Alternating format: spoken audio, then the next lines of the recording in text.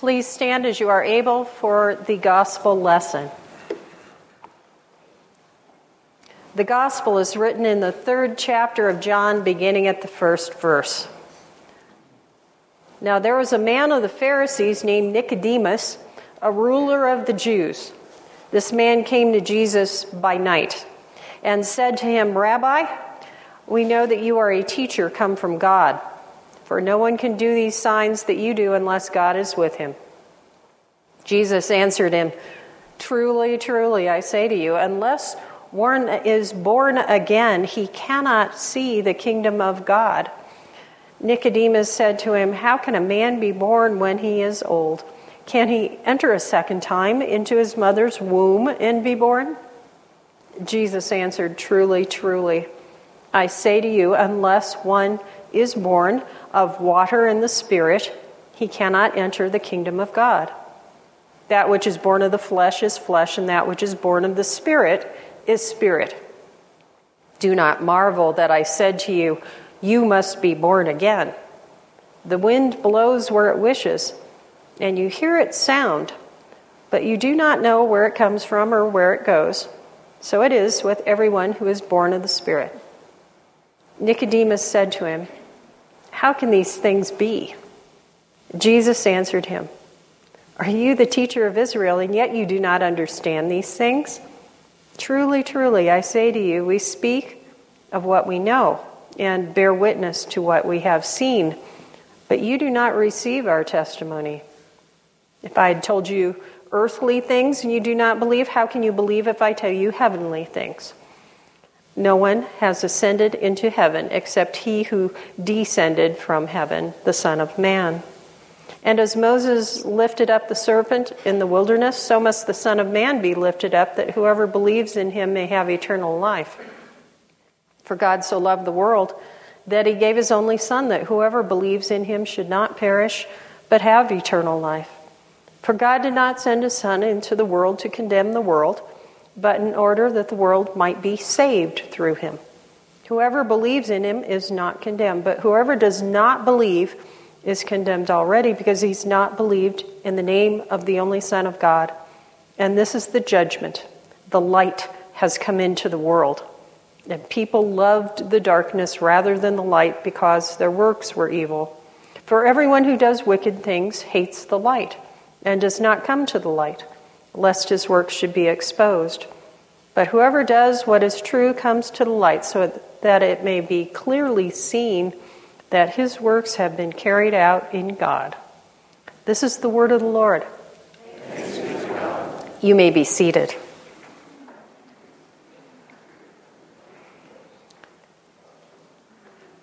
The year is 1899. An American painter living in Paris contemplates another work based on Scripture. In fact, the passage that I just read, in which Nicodemus visits Jesus at night. The artist's father was a prominent minister in the African Methodist Episcopal Church, and his mother was a former slave who escaped the South through the Underground Railroad. But now this American in Paris, Henry Ossawa Tanner, only returns to the country of his birth for short visits. He chooses to live in Paris because of his skin color. His racial heritage is a burden in America, but not in Europe, where his work receives much acclaim. Envisioning the story of Nicodemus coming in the night, Tanner begins with a quick sketch in paint, which is the work you see here. Contemplating the biblical account, he sets Jesus and Nicodemus on a flat rooftop in Jerusalem with the night sky above. Jesus sits on the parapet of the roof with Nicodemus seated in front of him. A private conversation between two men. They've retreated to a quiet place away from the crowds of people each of them deals with during the day. Stone stairs run up the side of a house to the roof, and they've walked up the steps. to talk without interruption. Their words are recounted only in the Gospel of John. In fact, John's the only gospel writer who even mentions Nicodemus. But in this gospel, Nicodemus is mentioned in 3 different settings. Remember that. Nicodemus will figure 3 times in the Gospel of John. A learned man, a man of status in Jewish society, a Pharisee. Nicodemus comes to Jesus sincerely looking for answers. In this gospel, John is careful to note that Nicodemus comes to Jesus in the night. This is not just a notation on the time of day. John uses the imagery of light and darkness as themes throughout the book. Right from the start, the gospel uses light to represent Christ. A life lived without faith in Christ is a life lived in darkness. Jesus himself declares in John 8:12, "I am the light of the world. He who follows me will not walk in darkness, but will have the light of life."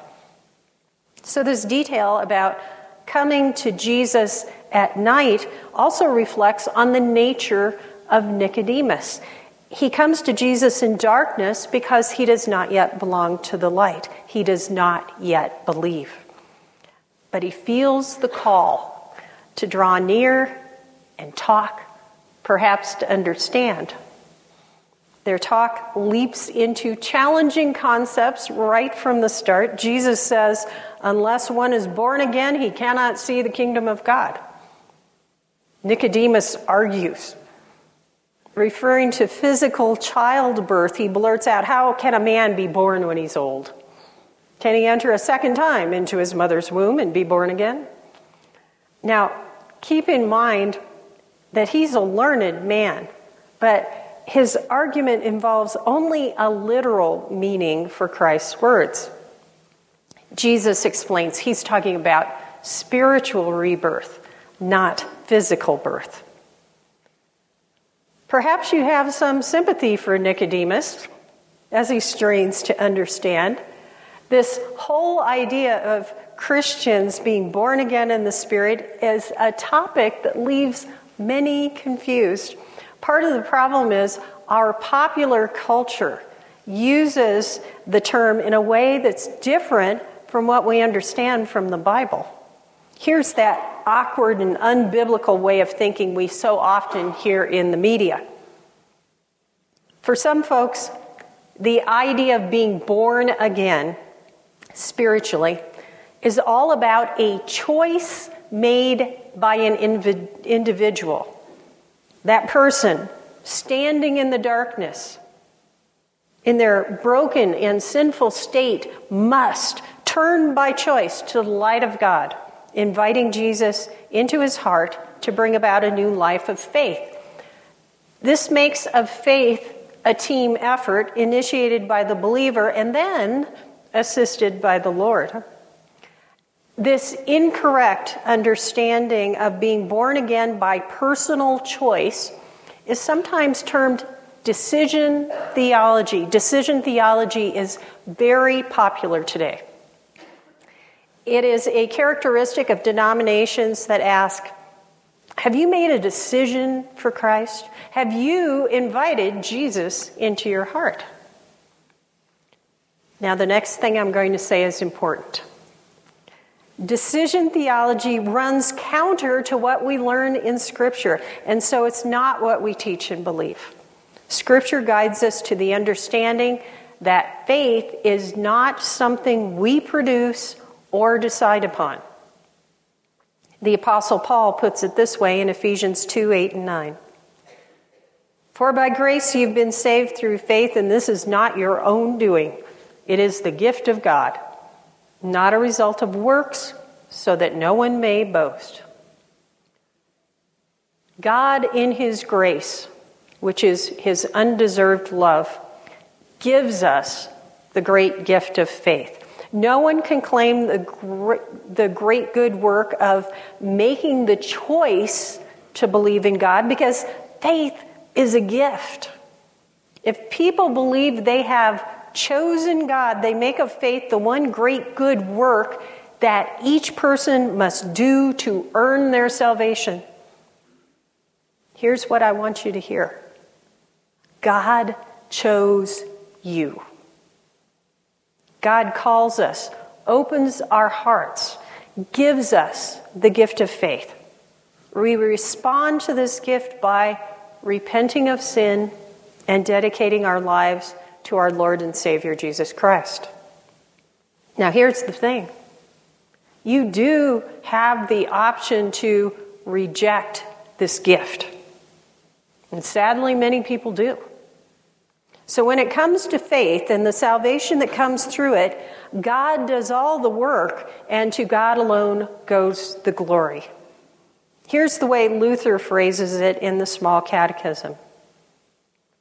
I believe that I cannot, by my own reason or strength, believe in Jesus Christ my Lord or come to him, but the Holy Spirit has called me by the gospel, enlightened me with his gifts, sanctified and kept me in the true faith. We are called through the Word of God and through holy baptism. Some people receive this gift as tiny ones through baptism. For those without prior baptism, the Lord calls them through the power of his Word and gives the great gift of faith. Yes, we are born again, but we understand this biblically. We're not born again by our choice any more than we had a choice in our physical birth. We're born again spiritually by the power of God. He's chosen us, giving us this gift of faith. Now, I hope when I read the gospel lesson a few minutes ago, you notice that John 3:16, that beloved passage which begins, "For God so loved the world," flows from this conversation between Jesus and Nicodemus. Many Bible commentaries believe that much beloved passage of Scripture is indeed part of this talk in the darkness. Jesus explains his coming is about salvation for the whole world, for the whole human race. But not everyone will be willing to embrace the gift. Some will turn away. In the language of John's gospel, some people will opt for the darkness instead. Now, you've been looking at this artwork for a while now, this sketch by Henry Ossawa Tanner. It's a study for a carefully detailed, finished work. Let's look at that painting now. What do you see? Jesus still sits on the parapet of the flat roof with Nicodemus seated before him. A violet night sky hangs over the dim structures of Jerusalem in the background. In the lower right of the painting, you can see the stone stairs that run up the outside of the building, providing access to the roof. There are 3 patches of yellow light. Do you see them? 2 of them on the top steps and 1 on the chest of Christ. The painter's creating a visual connection with the symbolism in the gospel. We see the contrast of darkness and light. It's night in the painting. But through the darkness shines great light, brilliant spotlights of yellow illuminating the night. Where's the light in the painting? It leads up the steps toward Jesus. And it also seems to emanate from Christ himself. It's very much as if Jesus is a lantern in the darkness for Nicodemus. Light and darkness. Nicodemus sits in the darkness, but he cannot help but see the light of Christ. We might wonder whether this deep theological discussion answers the questions of Nicodemus and whether he embraces in faith the truth that Jesus is the Christ. Or does he turn away from faith? Remember, I mentioned Nicodemus figures 3 times in the Gospel of John. This is just our first encounter with Nicodemus. In the 7th chapter of the Gospel, we read of Nicodemus a second time. He's in conversation with the other Pharisees who are enraged at Jesus' teachings because some of Jesus' followers are calling him a prophet. Others are saying he is the Christ. Nicodemus speaks on behalf of Jesus, and the other Pharisees respond with a biting attack.